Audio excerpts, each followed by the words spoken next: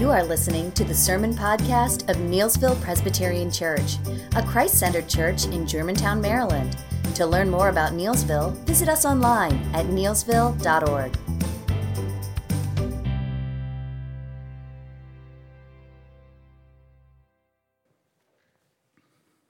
So this morning we start a new series in Hosea. And so you may ask, why Hosea? Well, you know, David Leatherman would give you the top 10 reasons for a certain, why that he, like kind of a certain topic. I'm not going to give you 10, but I'm going to give you 5. Number 5, we'll work from bottom to top, right? Number 5 is, I never preached on Hosea before. So we are going to do this together, grow together in that. And I'm realizing I probably bit off more than I can chew. But number 5, never preached it. Number 4 is that not many know about Hosea and the other minor prophets. A lot of them do not get focused on. You know, there's other minor prophets are known as Joel and Amos and Obadiah, Jonah, Micah, Nahum, Habakkuk, Zephaniah, Haggai, Zechariah, Malachi. They all are minor prophets, not because they are less important, but basically because of the size of the books that they wrote. Number 3, it provides wisdom. Hosea provides wisdom. The book of Hosea provides much wisdom for Christians today. Number 2, it's relevant for today. The study of Hosea is timely for Christians living in the 21st century. Even though the details may be different, Christians today are dealing with many of the same sin struggles and issues of the 8th century BC. Materialism, accommodation, and conforming to the popular cultural norms of the day, allegiance to other non-Christian practices and beliefs, our own struggle of what is important in life. And number 1, drum roll, Jim, where are you? He's not there. Is the title of this sermon, God's Relentless Love. Even though God's faith people are unfaithful, God is still relentless in his pursuit of us. Our God does not give up on us. His love is eternal, never changes. Hopefully that message would too be loud and clear in our journey together through Hosea. This morning, we're going to simply look at the man of Hosea. This is probably the shortest passage I'll ever read, and I'll preach on. But that does not mean it's going to be a short sermon. So here we are. Hosea 1:1.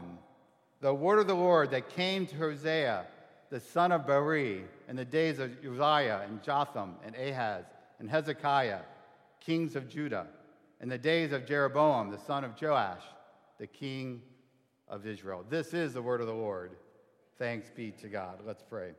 Father, again, we gather around this morning around your word, and we thank you for the songs and the prayers and the confessions that remind us of who you are and who we are. And I pray, Father, even in this message today, it's a lot of information, but I pray, Lord, that it helps us to get a glimpse of where you're taking us in this next series in Hosea. So, Lord, we pray, Holy Spirit, that you would do your work of grace even now. I pray this in Jesus' name. Amen. I forgive you. I personally want the best for you.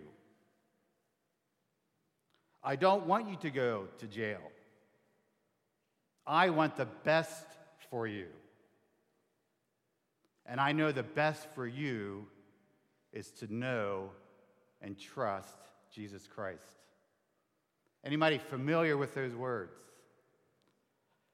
A couple weeks ago, there was a verdict of a man from St. Lucia that was killed tragically by a drunk officer in his own house. She went to their own house because she was drunk, and she killed this young man. And during the sentencing, she was sentenced to 10 years in prison. And after the trial, they have these impact statements that parents and friends can share. Brant, the younger brother, 18-year-old, says those words to the one who murdered his brother. I forgive you. I want the best for you. And the best for you is to know and trust Jesus Christ, to give your life to Christ. He also said that my brother would want you to hear those words as well. They are powerful words. They are wise words, and we know they're controversial words. She did not deserve his forgiveness.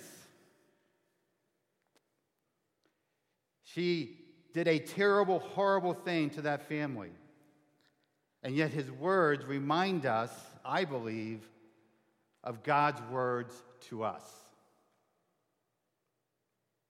And so in our journey in Hosea, we are going to be reminded of this covenant, relentless love of God as we stumble and fall, as they in the 8th century stumbled and fell.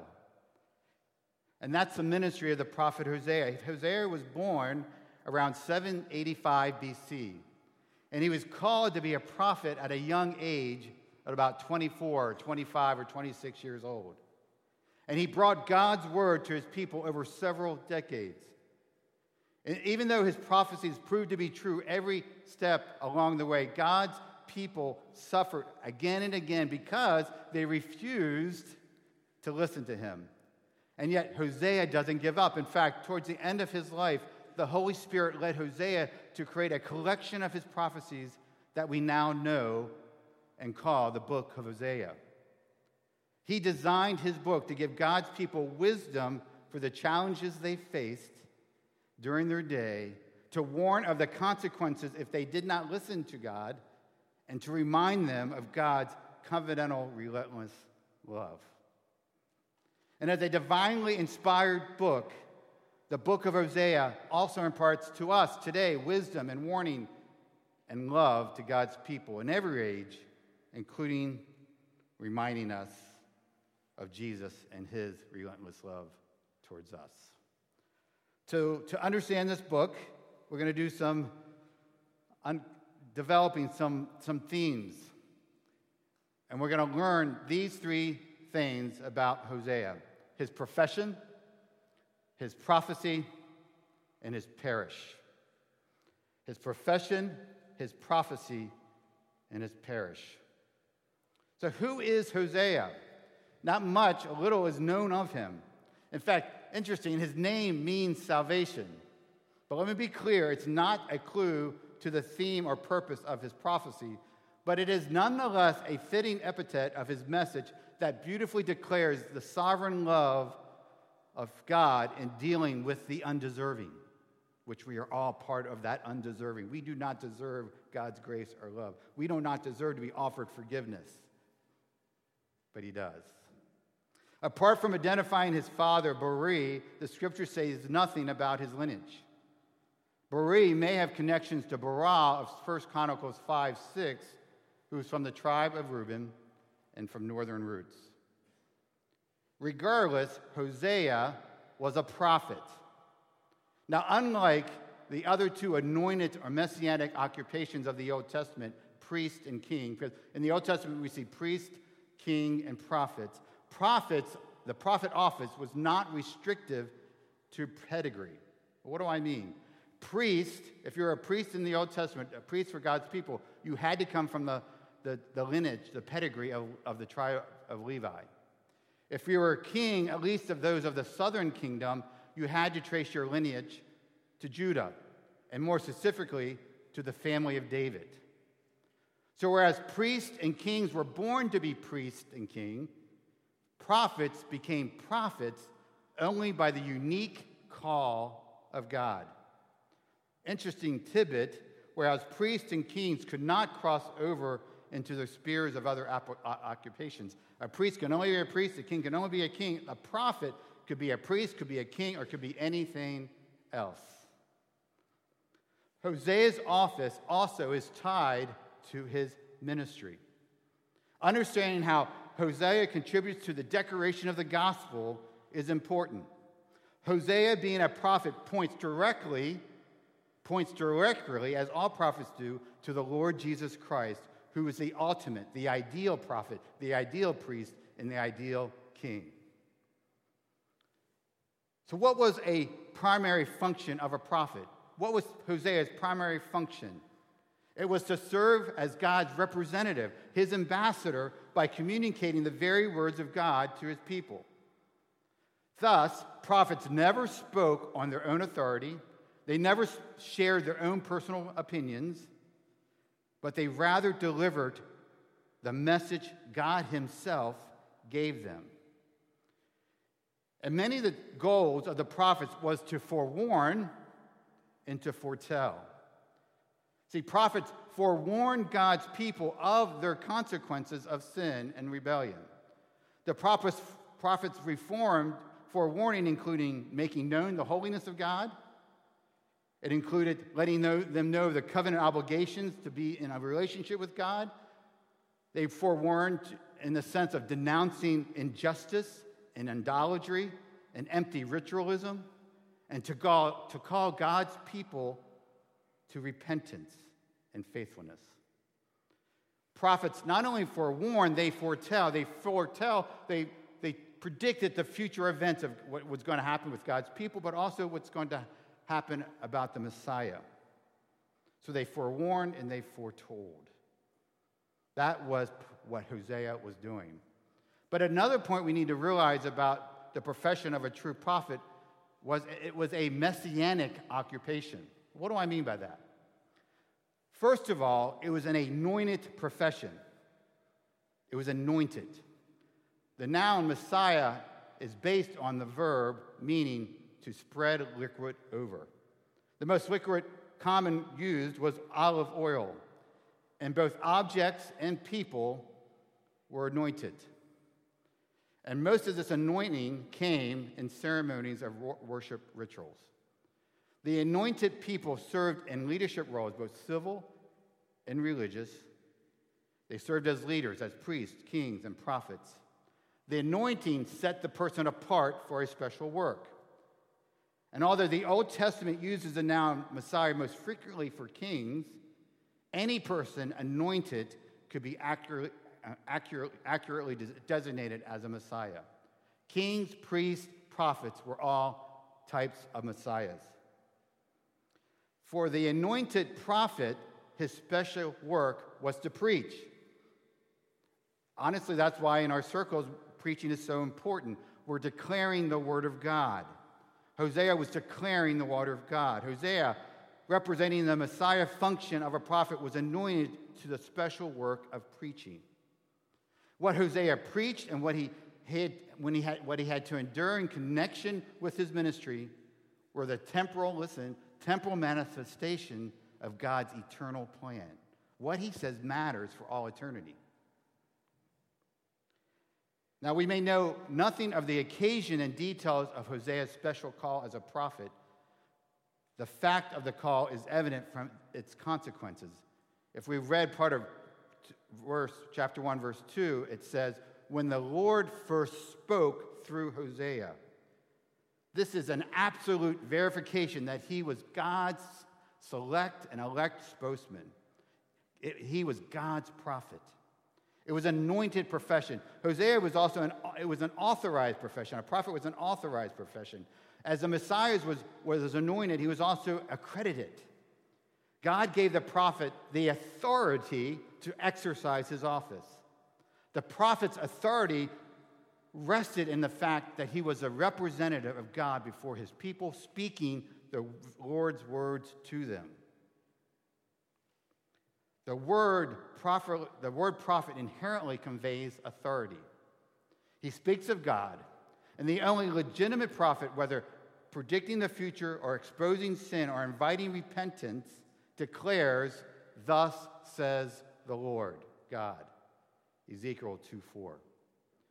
Throughout Hosea, he cites evidence of God speaking to him in verse 1 and verse 2 and chapter 1, verse 4, chapter 1, verse 6, chapter 1, verse 9, and chapter 3, verse 1. And then significantly in Hosea chapter 4, verse 1, he begins the preaching section of his prophecy in this way: hear the word of the Lord. Hosea's profession was a prophet. It was anointed. It was accredited, as authorized, and it was an energized profession. What do I mean? A Messiah type in the Old Testament was an empowered individual. When the Lord anointed one for a prophet, he did not abandon that individual to his own abilities and strength. Our Lord always supplies the power for that special work, the power of the Holy Spirit. Although for Hosea there's no direct statement of this empowerment, we assume how God worked in other prophets that this is true for all prophets. In fact, the prophet Ezekiel witnessed a mysterious and a magnificent vision of God's glory and fell on his face in worship in recognition of his self-insufficiency. And then, at that moment, the Lord commanded him to stand, and the Spirit entered him and caused him to stand. The prophet Micah, contrasting his ministry to the false prophets, testifies in Micah 3:8, "But truly I am full of power by the Spirit of the Lord and of justice and might to declare to Jacob his transgressions and to Israel her sin." The Lord assured the prophet Isaiah in connection with the profound prophecy of the Redeemer coming to Zion. He says this, "My Spirit is upon you, and my words which I have put on your mouth shall not depart from your mouth." Isaiah 59. See, the Spirit's empowerment enabled the prophets to fulfill their duty of obeying God's command, to preach with boldness regardless of opposition and harm, and to do so with confidence of the ultimate success of the word they preached. They knew that when they preached the word, God was going to work. See, because Hosea was a prophet, he shared these marks with every other of his messianic colleagues. The certainty of his divine call, his God-given authority, his Spirit-empowered ministry added weight to what he preached and what he practiced. One has said this, the prophet Hosea ministered during one of the most difficult times in Israel's history. In Hosea's day, both Israel and Judah faced serious threats from Assyria. In addition, by the time Hosea completed his book, the kingdom of Israel had fallen in 722 under God's severe judgment, and judgment threatened Judah as well. In the midst of these struggles, God called Hosea to speak wisdom and God's covenant love to his people. You see, Hosea was a reformer, a preacher whose agenda was to motivate the people to repentance and to direct them to obedience to God's covenant demands. See, God's people then was to look and to give heed and to hear. We too are to do the same thing with this message. Because we know that the word of God abides forever. What Hosea has to say to them and what he has something to say to us as well in our journey through Hosea. So what are some major themes? What is his prophecy? We heard about his profession. What is his prophecy? What are some major themes that Hosea is going to be dealing with? Well, first of all, let me give you a structure. The first 3 chapters is an autobiography. It recounts how Hosea is to respond to the faithfulness of his wife Gomer. How a unfaithful wife, and she was extremely unfaithful, and yet God called Hosea to love his wife, to pursue his wife, to redeem her from slavery into which her unfaithfulness landed her. That's the first 3 chapters. In fact, next week we'll look at that. But then in chapters 4 and 14, Hosea uses personal experience, his own personal experience of suffering, as a parable to depict the Lord's broken relationship with his covenant people, with us, and his intention to redeem them from their own and our own enslavement to various sins and unfaithfulness. So a big deal in Hosea is this beautiful picture of the covenant. That's the heart of his message. Hosea is actively reminding God's people that God remains faithful to his covenant. He has kept his end of the bargain, regardless of ours and theirs' gross unfaithfulness. See, Hosea paints Israel's unfaithfulness with vivid images in these chapters, calling God's people with both warning and heartfelt appeals to return to the Lord. Hosea, failure to repent will result in punishment. But God takes note, hear me, yes, there are consequences to when we rebel and do not turn back to the Lord. But God, listen, God takes no delight in exercising judgment. We see that throughout the Hosea. And although God is relentless in pursuing us, it's often spurned. He continues to be constant and never changing in his love towards us. His desire for God's people to turn from the idols to him, to come to experience the one true husband, Jesus, and knowing that he's the only one who can provide for all our needs. So we'll see in our journey here, it is a story of redemption. It's a true love story. A true love story. Another important theme we need to recognize is that Hosea is anticipating the Messiah. All prophets and prophet Mosiah is a type of Christ. Certain people were types of Christ, not because of their personalities or character traits, but by virtue of their office. All prophets, priests, and kings were lesser messiahs and types of the ideal Messiah, Jesus. All the features that mark them for their office are perfectly and ideally true of the Lord Jesus Christ. Jesus was chosen in the covenant of redemption to be the holy Redeemer, the only Redeemer of God's people.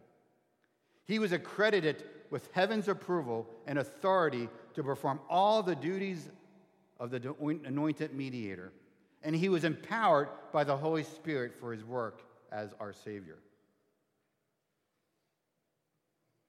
But due to the fall, right, when Adam and Eve sinned years and years and thousands of years ago, right? Since the fall, since we sin, right, we need a priest, a prophet, a king to reconcile us to God. Every passing prophet increased. Every prophet to this point was increasing the anticipation for the ideal prophet. When will he come? They're crying out. So in every sense, every prophet, including Hosea, shared the mission of John the Baptist, the greatest of prophets before the prophet Jesus, when he said, to prepare the way for his coming. John made it clear that he was a pointer to Jesus Christ. He was about preparing the way for his coming.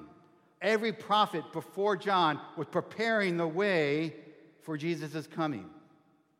Now, although the Old Testament prophets, including Hosea, were spokesmen for God and men of God, they imperfectly represented God when compared to Jesus, who was the brightness, Hebrews says, he was the brightness of his glory and the express image of his person. So we need to understand that as we look at Hosea, we need to see that Jesus is the ideal prophet because Jesus Christ himself is God. The proof that Jesus of Nazareth is the ideal prophet was and is overwhelming. Christ's preaching, we see through the gospel, his teaching, his working during his earthly mission constituted what we call his immediate or direct prophetic work. He consistently claimed the divine source of his message, predicted the future accurately, performed the necessary signs and wonders to confirm his election, his authority and ability as a prophet with the last and final word of God. So to Jesus, all prophets bore witness. So Hosea was a contributor to the messianic expectancy and anticipation. So therefore, when we look at Hosea, we learn of Christ. When we look at Hosea in our series, we learn of Christ. His profession, his prophecy, his parish. Hosea is unique among the writing prophets in regard to his nationality and parish. Around the time of Hosea, prophetic ministry, a number of nations played an important role in the history of God's people. 200 years before Hosea was on the scene in 930 BC, the United Kingdom of David and Solomon was divided into two kingdoms. The northern kingdom was Israel. The southern kingdom was Judah. Both of these kingdoms figured prominently in Hosea's prophetic service during the 8th century. And at that time, God's people also interacted with many nations like Syria and Egypt. But above all, Hosea's ministry was focused on events involving the Assyrian Empire. In Hosea's day, Syria became a powerful empire that extended its influence in every direction, including the lands of Israel and Judah. Hosea's ministry began in the northern kingdom of Israel, nearly 200 years after Israel separated from Judah. So living in northern Israel during this period of history was difficult for anyone who sought to be faithful to God. There were so many pressures. There were so many things going on that distracted people from worshiping the one true God. And this was especially true for a young man like Hosea, a man who had been called to be a prophet. Hosea witnessed firsthand how Israel's leaders had turned their kingdom away from the Lord and trusted in alliances with other nations and with false gods. In fact, the priests during that time, the priests of Israel, would mix the worship of God with drunken, lewd, vulgar fertility rituals associated with idolatry. The rich grew rich, and the poor were so poor. This is amazing, right? So poor that often they had to devote their wives and daughters to temple prostitution just to earn enough to eat. There's some communities even now in the world that are doing that. So as Hosea faced these heartbreaking conditions in northern Israel, God called him to prophesy, to bring the message from Israel's divine king, God himself, that few people wanted to hear. God was about to pour out curses on the kingdom of Israel through the Assyrian Empire. And so we see that Hosea's ministry lasted maybe up to 60 years. We're not quite sure. So as a citizen of the northern kingdom, he directed his message primarily to the northern kingdom of Israel. He was a northerner preaching to the north. Now, I don't know about you. Sometimes when I hear a southerner come and speak to a crowd like Maryland, I don't know if I can respect him. Does he know our culture coming from the south, right? Where here, particularly, God raised up Hosea to specifically, who was raised in the north, to speak directly to those in the north, because he knew what was going on. He wasn't a foreigner in that land, but he was one who can speak directly because he was one of them. Hosea induced his prophecy by identifying the kings during whose administration he ministered. His reference to Jeroboam, the king of Israel, hints at his northern heritage and concern. Moreover, though, notwithstanding this northern connection, it's interesting as he lists the kings. He lists not the other kings of Israel during that time, but the kings of Judah, the southern kingdom. From Uzziah to Hezekiah, he ignores all the kings after Jeroboam. Why? Some have said this: given the chaos in the northern kingdom of Israel, marked by power struggles, political intrigue, assassinations, dynasty shifts, and brief kingly tenure, it is little wonder that Hosea disregarded the other kings of the northern kingdom. Jeroboam, too, had already put the nation on a downward spiral, and everything went south quickly after him. See, Hosea's specific inclusion of the Judaic kings may say something of his theological, if not political, allegiance to the Davidic dynasty. See, Hosea had in view, the Davidic covenant, which sets the course for the coming of the ideal king, Jesus, our Savior. So in fact, Hosea anticipated the Messiah's coming when he predicted the day in Israel will return to the Lord, and even David their king, as king in Hosea 3:5. And we'll look at that later in the next weeks. So we see that Hosea was not only a prophet that God raised for the northern kingdom. He was not the only one speaking to the northern kingdom. There was Amos, who preached to Israel during the reign of Jeroboam too.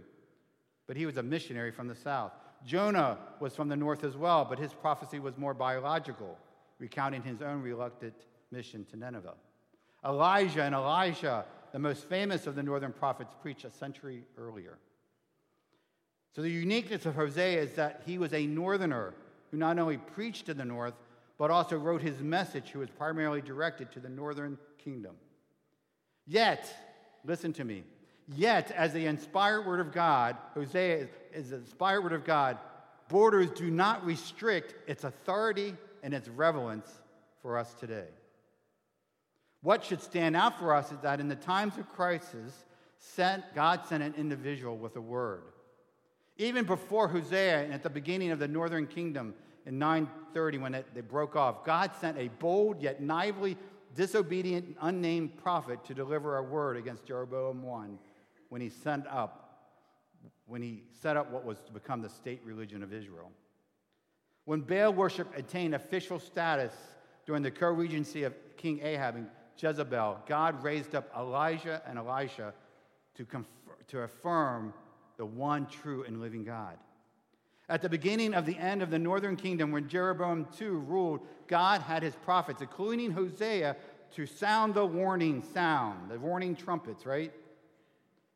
So we see that Hosea's parish was ecumenical in the very worst way. The state religion of Jeroboam was entrenched. Baal worship was the time of the day. Basically, many people of God forsook the Lord and began to worship other gods and other things. But even in that tragedy, we know that God has a remnant, that there are people of grace trying to live in that time, and reminds us that God doesn't give up on his people. He doesn't give up on us today. Friends, the very fact that God raised Hosea to minister to a people living in those days of religious and spiritual messiness should give us hope. Throughout biblical history, we see that the worship of the Lord had been abandoned by the people of God in favor of idol worship. This is not the only time in biblical history that we see God's people turning from God, this covenant-loving God, this faithful God, the God who offers forgiveness and grace and a forever relationship. They turn their back. But in God's plan, what's amazing, as we see through the prophet Hosea, there's eventual restoration. See, the book of Hosea shows the wickedness and folly of idol worship and points by contrast to the one true God who not only can provide all that his people need, but is willing to do so despite their rejection of him.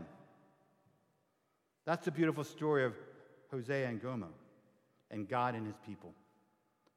Both Hosea's personal story, right, and the over-historical content to which he points demonstrates God's way of salvation in Jesus Christ. God always stands ready to forgive and restore and renew those who come to him, who turn to him, those who know that they're sinners needing grace, knowing they need changing. And he has provided us, right, the ransom from this slavery to our sins through Jesus Christ. See, the marriage theme in Hosea finds its fullest expression in Christ's love for the church.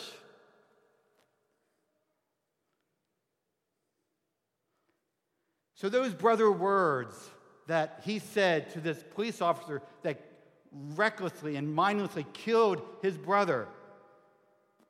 I don't want you to go to jail. I don't want you to go to hell, in a sense. I don't want you to face punishment. This brother of his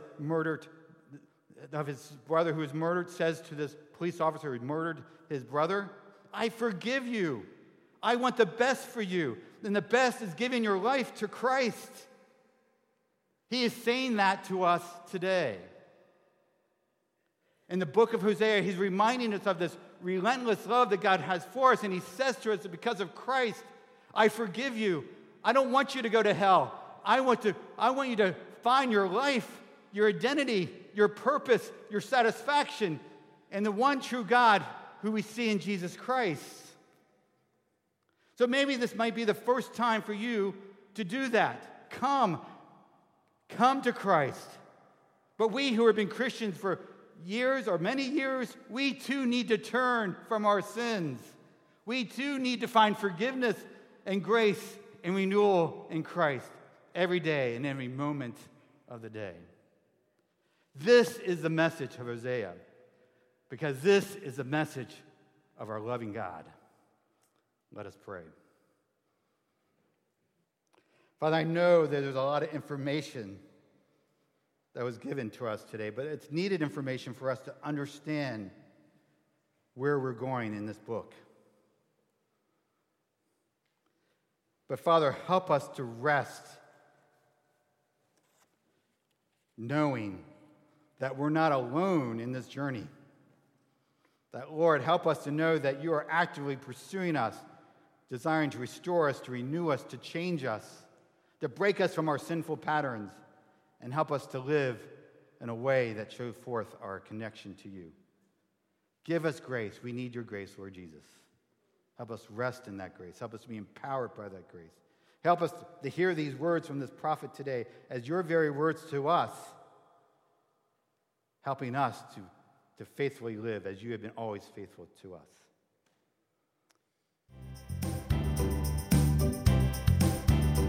To learn more about Neelsville, visit us online at neelsville.org.